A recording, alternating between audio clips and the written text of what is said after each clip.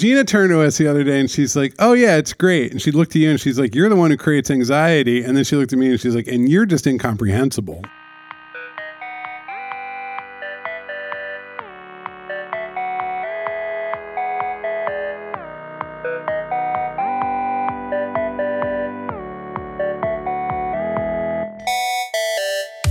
Rich.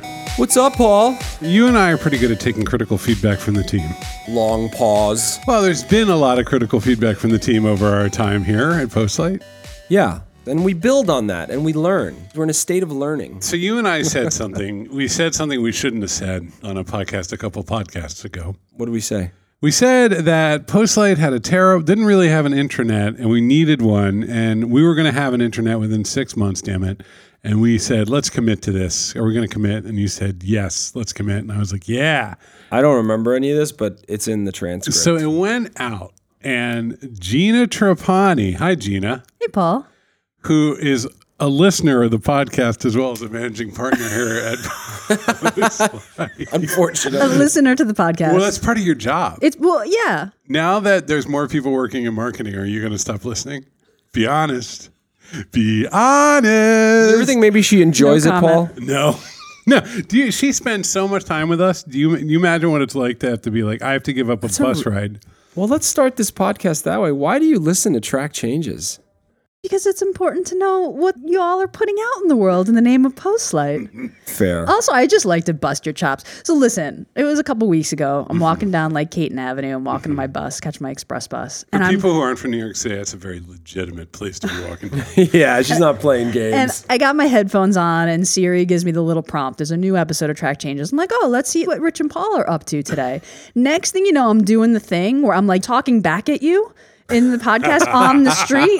Like it looks like, normally you'd be in your car yelling at the podcast host. I'm walking down Caton Avenue. I was like, are you serious? What are you talking about? You don't know where to go to get policies. Of course, everybody knows that you go to Basecamp. That's what we use here at Postlight, except for Rich and Paul. I'd like to use Basecamp. It's so funny. Except it is a giant jumbled pile of stuff. It was about a year ago, and we were like, okay, stuff in Slack all gets lost. Everything in Google Drive is sort of hidden. We need a place to organize our stuff, to have our schedule and our tasks and our documents. And so this sort of committee. What some might call an intranet. What some might call an intranet. And this kind of committee formed inside the company that was like, we need an easy way to track these things. We need a little bit more accountability. We need a way to create a task and assign it to a person and a date. And so we did a bunch of research, this committee, led by one of our managing partners, Jeremy Mack. Mm-hmm. And we were like, all right, look, it's not the best tool in the world, but it'll fulfill a lot of our needs. Let's use Basecamp.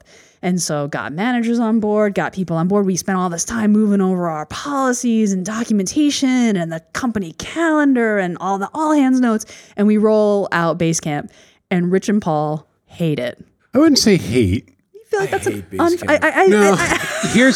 See? In a real way, the way that I work with and interact with people in the organization is not captured by the tool. And so it's an intense cognitive load every time I go in. Because I'm not living in folders, hutches, scamper pods. Basecamps.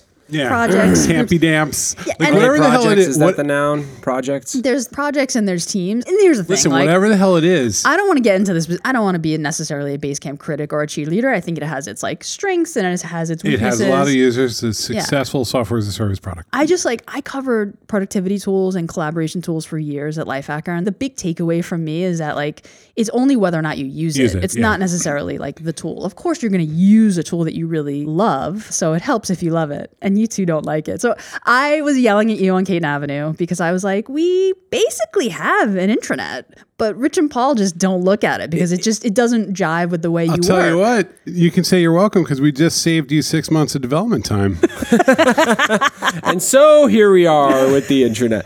But let me ask you this case. The announcement to the company. Yeah. So when we have our all hands, after the all hands, we post that to the general Postlight HQ on Basecamp. That's a message that gets posted, and there's a snippet in Slack. The transcript, the agenda of all the things that we, Okay, but what if we just need to announce something? like I said, it doesn't cover all the use cases. I mean, we're a pretty Slack-centric culture at Postlight. There is that. There's general, right? We would post something in general. General channel. Yeah, in we Slack. don't do the all employees memo. The challenge with that is that stuff gets washed away. Yeah, Slack is in Slack. It's a river that's constantly just sweeping away for sure. I'm sort of persuaded. I'm happy it's that weird. I feel like I lost the battle. I still won't log into Basecamp, but I agree with Gina. I just feel 6 months of development time. We just got back. That's good news. I arrived at the office and I walked to Paul and I said, Paul, what is wrong with you? We use Basecamp. Log into Basecamp right now. And Paul was like, no, I don't know. And I said, do it.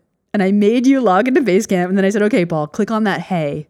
You got a little red ball there. And he was like, no, I don't. I said, click on it.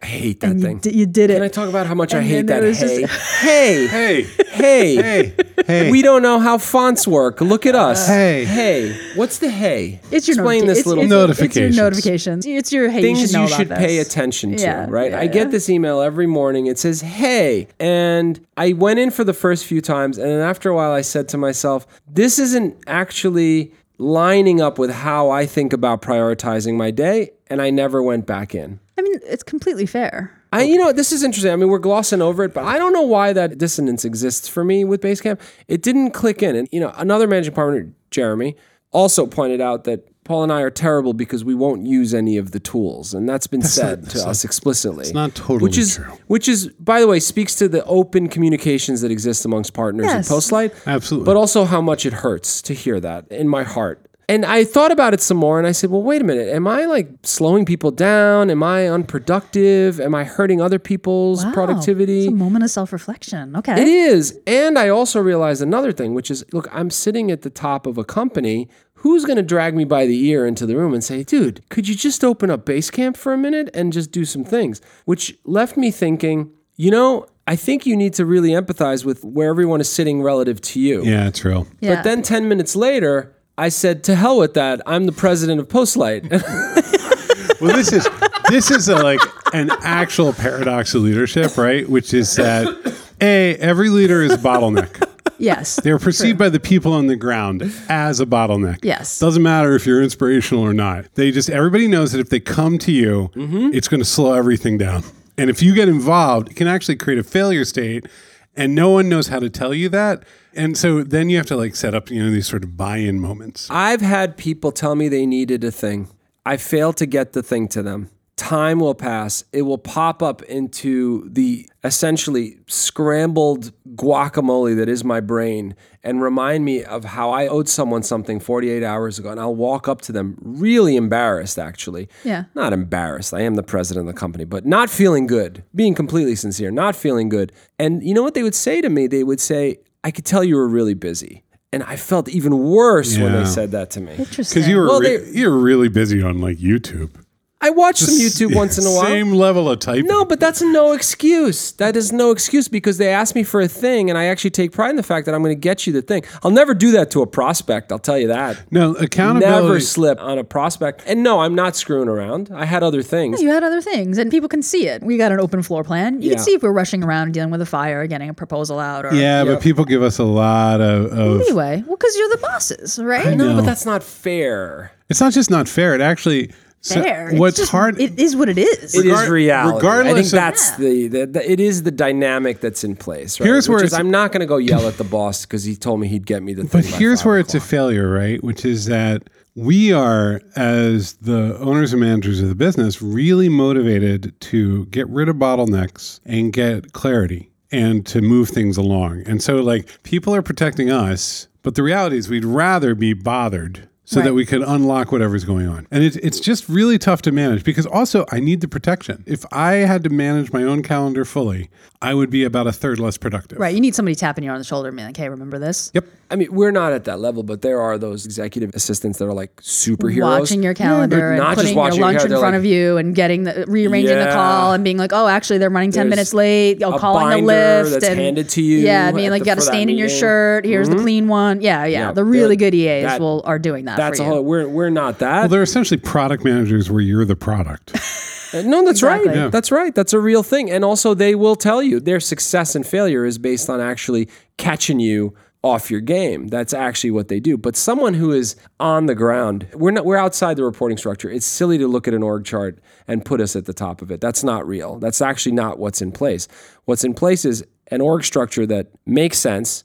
Designers, lead designers, directors of design, because they're talking to each other, they're communicating, they're collaborating, they're educating each other. And then there's us, who are a little alien, but every so often they have to come out of the structure and ask us for a thing. And I think we have to be more sensitive, and I think leaders can learn from this, to understand that they're not going to go much further than that.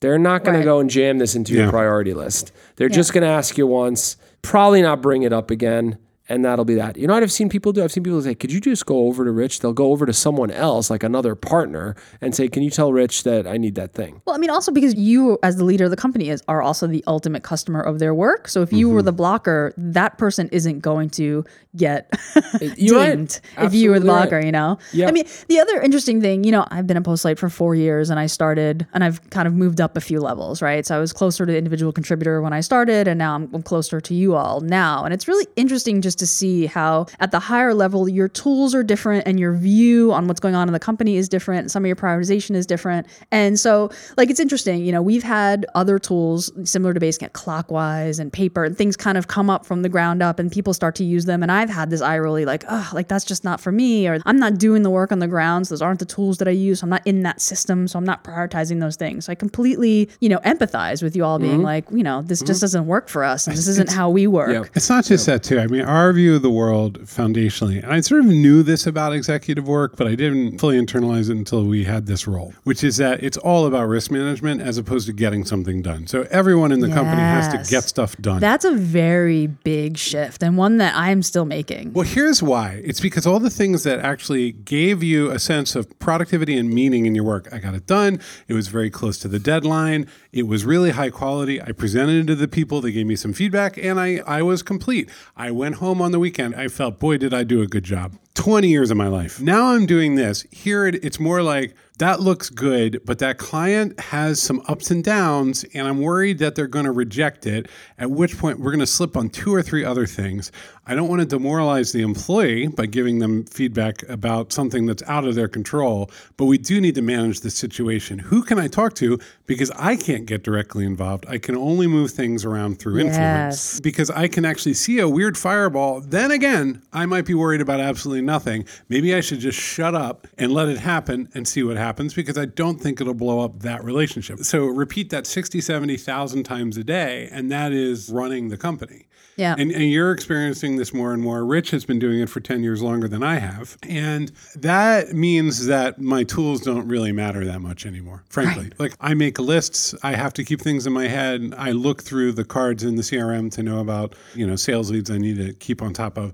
I don't care too much anymore. And I love my tools. Good leadership translates stress to tasks. If you're a good leader, you are not passing down that anxiety and that stress, but instead what you're doing is you're delegating and holding people accountable to things that they can Look, I make more money than most of the people here at Postlight, but there's a barter there. I worry about the existential threat to Postlight all the time. We've come to an agreement, and that is I'm going to do my job really well. I'm going to play my role really well. You worry about the big thing, and you can keep.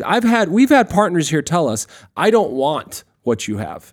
In fact, this is my line. I want no more than this. I want to do good work. I want to build a great team. I do not want to worry about whether this thing is going to burst into flames or not. They just don't want that stress in their lives. Let's be clear, because that's a particular personality and capability and desire. Like, that's a thing. But also I spent a lot of time understanding that barter in my life, and I used to think like, oh, give me the pain. Let me see how I do. I mean, I will say, anybody listening to this who's in the company or outside who wants to stress, talk to us.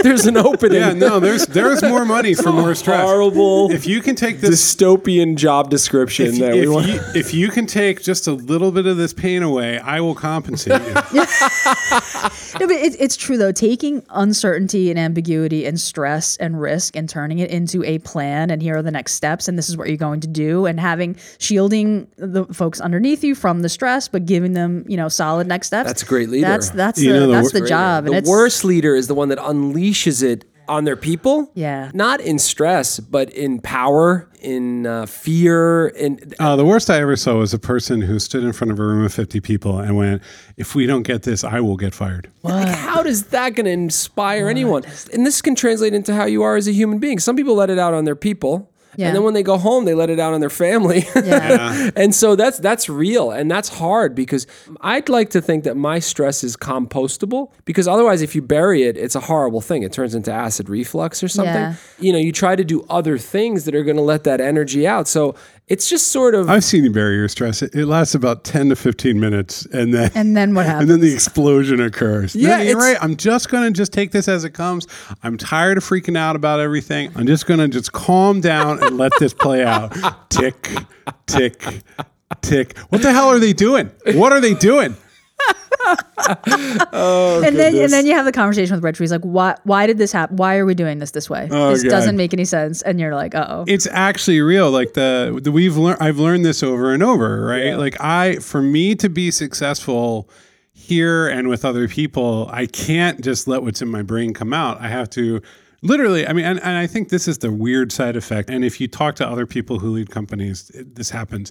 You say the same damn thing over and over and over again. You never stop saying it. And then every year or so, you kind of change the script. You go like, okay, you know what? I learned that that's not working over here. I've been saying this is the process we should follow. Mm-hmm. And we literally just did it this year. We introduced a new acronym for how we should think about engagements and a new framing our thinking in a big way. I would reboot and restart my thinking and come up with new processes. And I'm not kidding, on like a daily basis, right? That's how my life used to go. And if I do that now and I do that with Rich, it's chaos. It's absolute chaos for everybody. So yearly or quarterly, and that's where those time frames come out of, right? Is that's a reasonable amount of time to ask people to learn to work and think in new ways to be more effective. And coming up with that, it's so strange to sit in a room and think for a month and a half about an acronym and how we're going to communicate it. It is. And I can tell there's still a lot of people who are still processing it. Even Definitely. to this day, they're still not really fully getting what it is, because people look at anything like that through the lens of the metrics of their own success. Always. They're wondering, how did I do on this score? They're scoring me differently now. What is this new measurement tool that they're using? And that's normal. Like, that's not selfish at all. That's just people thinking professionally, how do I succeed in my job? How do I succeed in my job? I'll tell you, this has been hard for me as a writer, because as a former journalist, any confusion was bad. So you craft all the confusion away. People have to get the point of the story or you failed. Whereas in this environment, it's utterly fine for them to go, what's this bullshit, for like a week or so. And then they go like, oh, I guess this is real. That's not so bad. Yeah. Because it's their lives, not just them reading some freaking article. Right. But boy, did that take me a while to learn. Well, what does this mean for me? Yeah. Is the immediate reaction to just about anything you put in front of me. Like, there is the aspirational sort of, we're going to make the world a better place. We're going to get rid of paper towels or whatever it may be. And that's meaningful and people can latch onto that. We are the other extreme of that. We are an agency. We are for hire. We do frame ourselves in the context of a mission around our craft and doing good work and things like that, and quality work. But it's hard. It's hard because people still are thinking about their trip to the Pacific. Because it's really clear about what the transaction is here, which is you come level up your career and you get paid a salary, and you can either lock into the culture and stay, or you can maybe one day you might go do something. Like, it's understood what an agency is. When you go work for do-gooder organizations, it's some of the most vicious politics imaginable. Yeah. Because there isn't that, it's unbelievable. We witness it. What I have learned over the last couple of years, right, is that's the healthiest, most normal thing. Just always predict it and factor it in. Have an answer for it. What's it mean for me? Well, let me tell you. And that can be a slide in the deck. Yep. And don't fight it. It's not a bad thing at all. It's a job. Back to the intranet. Leaders don't want intranets. Do you know what leaders want? Because intranets are communication tools. Leaders don't want that. Leaders want to be terminal. They want a dashboard. A dashboard is, if it's a good one, an objective representation of various metrics of success or failure that they can stare at. And there are rarely humans on a dashboard. It's usually metrics around revenue, units sold, market spend, and how effectively is that translating into clicks, et cetera, et cetera. Right, because if we set up the process we can't then get involved in the process. All we can do is hope to gain insights in the vulnerabilities of the system. Basecamp is about all we can see do. the risks on the horizon before they're upon us, before it's blowing up in our faces. So Basecamp is about process. It's about getting things done often in a recurring way or as a group. Yeah, I mean, I think the impetus of the intranet conversation was like, we use all these different tools, new ones happen here and there. How does anybody go to one place and know, where do I go to know what the next company event is, or where do I file my expenses, right? I get that. That's a communication tool for people. It's empowering the people who work here, right? Which is also like a big part of the job of leaders. Yeah. Their dashboard to get stuff done without having to ask or check with someone. And what you're talking about is the leadership dashboard of how do I see those risks,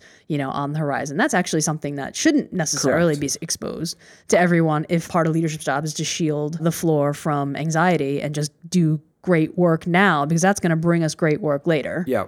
I'm not sure if there's anything worse than a leader descending in altitude like 50,000 feet, joining an email thread and applying their very particular lens and imposing themselves on the work at that point. It's almost like an audit. You're just saying, you know what, I got to be able to spot check. It's like when they go and they ask for every 1,000th packaged cookie box off the assembly line. I just got to see one. I get the sales are going good. You got to give me a box of cookies.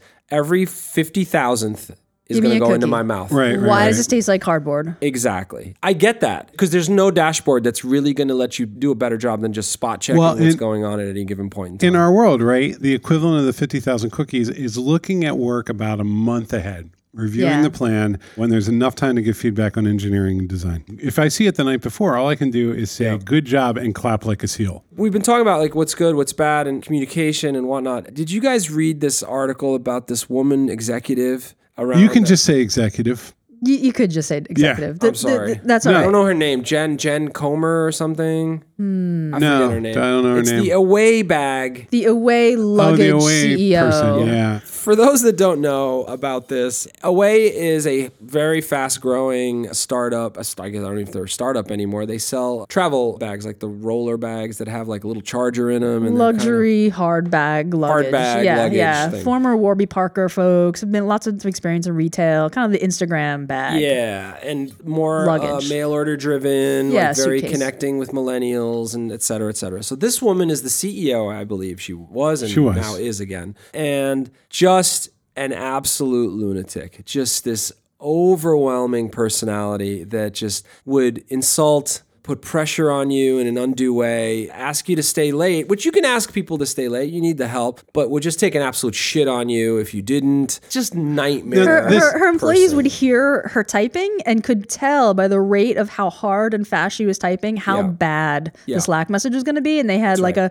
total transparency policy in Slack where every single channel was public and DMs were forbidden. So everyone got upbraided publicly. Where was this article published? I think it was it BuzzFeed? The Verge, and it was a while ago. So a little while ago, an article came out. We're not talking out of school here. If you read the article, the actual messages from this person were pretty intense, and it was kind of a lot to put on your call center staff. Yes. Right? Like it's not, these weren't execs who were sitting next to her who were like, okay, here we go. I'm going to take my 2x4 to the head. Right. These were on the ground customer service folks who were dealing with a queue of customers. So it was so kind of toxic that it became a big story. And I want to go back to what I said before, which is a good leader translates stress to tasks. She didn't bother with the translation. She just literally poured her stress. She just funneled it. Poured her anxiety right onto people in a toxic and unhealthy way, and in a way that wasn't going to scale. I bet this isn't a bad person. I bet it's a really smart person, and I bet this is not a bad or evil person. When you tell a story like this is someone who's going to make a lot of money or is making a lot of money. Very driven, very ambitious. Type A. On top of it, detail-oriented. But if you don't know how to translate that in a way that people want to do it for you rather than out of fear or just like, oh God, here we go again. They're gonna call The Verge and share screenshots of Slack. They're gonna quit. They're gonna burn out. They're gonna make more mistakes. I'm not the polar opposite of this. Just to clarify, I try to be self-aware about it. I envy leaders who whisper to their group and everyone busts their lines asses. up and bust their asses because they want to. And they want to for the leader's sake and for their own, and they feel connected. Yeah, I know. That's but the hard part. There's always a sense of the stick well behind that carrot, though. You don't, people are, I mean, sometimes people are motivated by love, but I don't know if I've ever met anybody. It might be you really like and respect them, but you're really afraid to let them down or to be met with their disapproval. Like it just is what it is. But that's okay, right? There's disapproval and there's respect. What are you looking for in the end? You're busting your butt because bonus time, when bonus time comes, they're going to say, he busted his butt. So you get a better bonus. I mean, what motivates people? You like your work environment. You like to support your coworkers and you want to make more money and get promoted. Like we're allowed to say that in 2020. In many environments where people speak more idealistically, ultimately money is very meaningful because it's freedom for people. And that's okay. That's totally normal. That's okay to be driven by that. As long as there's respect in the environment and there's opportunity that's given, right? And fairly given. That's a lot of fairly given. A lot of what people are upset about in the world right now is the opportunity fairly distributed. Right. Yeah, look, compensation is obviously a very big part of it, but there's also just like status amongst your peers. I've worked with execs who I admired so much and I wanted to gain their trust so I could get closer to them to learn more. Like that also can be a motivator for a leader or for someone who wants to do better and be a leader. It is tough though. There's ruling by love and there's ruling by fear, and both of those things come with their difficulties. Well, neither one's ideal. Neither one is ideal. It's a an lot of leaders unholy. are a combination of those things. It's both it's always a combination. Yeah. Look, that was a wonderfully juicy story that had an extreme example of someone that, who knows, right? Maybe 90% of the time you've got a totally brilliant, pleasant person to work with, but you've got cut and paste evidence of this nightmare scenario, right? That should never get to that. I know I can be tough at work, but I'm also aware of it. Sometimes I ask people to hear me out. Like if I need to talk to person X, I'll speak to person Y for a while about it and sort of let it out a little bit before I speak to person X, just to sort of let some steam out. That's normal. We're human. I mean, this is part of it. But disrespect and threat, bullying. She was a bully. Yeah, I mean, she said she looked at those transcripts and felt embarrassed about things that she had said. Right. I mean, certainly her failure was the way that she spoke to her staff, but there's also like this bigger thing of like, as the CEO of the company, she didn't have the training in place and she didn't have the staff in place that she needed to accomplish her goals. And that feels like a bigger failure. Why did she have to ask her staff to work the entire holiday? Because she hadn't hired the folks that she needed to hire to get, it's all related. Yeah. She was late to the game. She was reactive rather than getting ahead of it. And they're victims of their own success. The company's doing really well. The brand was great, and they had more inbound that they were equipped to handle. Right. I gotta say too, I think if it had been a dude, he would just be an asshole boss. It's true. It was a juicier story because it was like a young woman. I think, look, this podcast is entitled Intranets and How to Treat Each Other as Human Beings. Yeah, that's right. We always try to leave with, good marketing clues for people. I think we've given a lot of leadership advice. That's right. So what is our big, career growth? What's your big advice for people who want to move towards leadership? What do they need to do?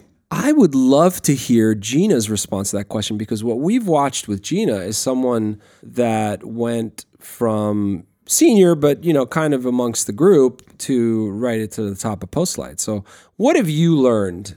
Learned so much here. I've been in school here. I've always said that. Postlight's the biggest company that I've ever worked for, right? I've either founded my own companies or worked at pretty small startups. I mean, Gawker got really super big, but I was really kind of only in charge of Lifehacker. So, I mean, this is literally the first company that had an HR person that I've worked at. So I wanted to learn. I came in with a sense of sort of humility and wanting to learn. And I came in and tried to do a good job at my job and then see where else I could help without threatening anyone too much. And then I helped where I could. And when I couldn't, I said, can I sit in and listen? And can I ask some dumb questions? I mean, you two in particular, and everyone who listens to the podcast knows this, are very willing to share what you know and talk about what you think and share your opinions. And both of you actually are naturally teachers. So that worked to my advantage because I could say, hey, Rich, how does sales work here anyway? What does sales look like? I didn't have any aspirations to necessarily to get into sales, but I wanted to understand more. You wanted to see how the machine worked. I did. And you said it. I remember you saying, I want to see how this machine works. Yeah, because I was getting allocated to a client project and I was writing code every day, all day, but I was kind of like, how does a bill become a law? What happened before that? You were seeing growth around you too. Yes. Yeah. My whole career growth path has been driven purely by my own sort of curiosity and desire to just sort of help out where I could help out. I've stepped on some toes. goes. I've made folks feel threatened or wonder what I was doing there. That's happened. Gina, there is no ladder. It's just other people's bodies. Yeah. One sentence response. Living bodies. What's the... That's even worse. Yeah. You're like knocking the wind out of them. I know. What one sentence, one piece of advice you'd give to someone who wants to elevate into leadership? Go in not trying to prove what you know, but learn from the person who is ahead of you, aside you, has different experience from you. Go in with that sense of humility and openness. Show me what you got. Tell me more about what you do. Just a point of pride about Postlight. We didn't talk about politics and how people find their way up and wriggle their way through an org by aligning themselves. And one of the things I'm proud of at Postlight is that there's not a lot of it. You can't buddy up to leadership to get ahead at Postlight. And unfortunately, that's not how it works in many, many, many places. And that is part of it. The good places actually give you opportunity and support you to grow into leadership. Well, they have to let you advocate for yourself without throwing somebody else under the bus. Right. And that is rare. Something that we're mindful of and that we're going to try to preserve because as we grow, it is people just start to go like, well, why would you give that to Sally? Yeah. We're small and we're growing, but so it's an unfair comparison in many respects. Oh, yeah. A place of 20,000 is going to have what it's going to have, but that's real. I have a pretty simple rule for people who are trying to figure out the next step is just you have to figure out how to stand next to the person who's doing what you want to do. It's the simplest thing, but it's like if you want to be a writer, you have to go be near the other writers. And if you want to go be an executive leader, you need to go work for an executive leader. There's no secret knowledge. The hard stuff really shows itself fast when you get next to the leadership. Yeah. Trust me, billionaires are reading the same magazines that you are. Yeah. Like it's not, totally. They don't have like a super secret everything unless they want it and then they can have that. Right. Well, there is the disaster chamber or whatever it's called. Oh yeah, there's always one of those. Like you can get your own like apocalyptic fallout shelter. Yeah, they all get nice things. They get private jets and they extra helpings. You can spend a couple $1 million and get much better information, and then that's kind of it. You know enough. Just go stand next to people so you can learn how it works. We've been talking about Postlight a lot, Paul. You know we have. We've been talking about leadership. This is how you make the products. We talk a lot about engineering, design, and product management, but the actual like origin of making the products is conversations like this. Ooh, that's heavy. It's real because our clients aren't usually engineers. They're like leaders in the org. And a lot of strategy, a lot of conversation. They might have been engineers. Solving. Yep, no, it's real. And they're trying to change something about their business, and their business is made of people, and they have to communicate those changes and the impetus behind them, and what the role of software is going to play in them. We've got some really cool, exciting stories, case studies to share in the near future around the work we've been doing. Some really cool work's been happening at Postlight, so we'll be sharing that soon. We'd love to hear from you. How should they reach out to us, Paul? Well, let me throw that question over to Gina. She's leadership. You should send us an email to hello@postlight.com. Oh my God, the way you make it sound so much nicer. Much more You can also tweet at us. We're at Postlight now. We dropped the studio. That's right. We're like Cher, Madonna. We're just Postlight. Thank you to our friends at Twitter. Yes, thank you, Twitter. Yeah, thank you, Twitter. Hey, Gina, thanks for giving us Thank the you, truth. Gina. I'm ready to lead. I'm ready to lead after this. Have a great week, everybody. We left a lot out, let's be honest. Yeah, we did. But we'll get to it. It's part of a series. Look, this is part 1 of 10. This is episode 200, so by about episode 600, we'll have some freaking clue what we're doing. But hello at postlight.com. We kind of do know what we're doing. We'd love to talk to you. Have a great week.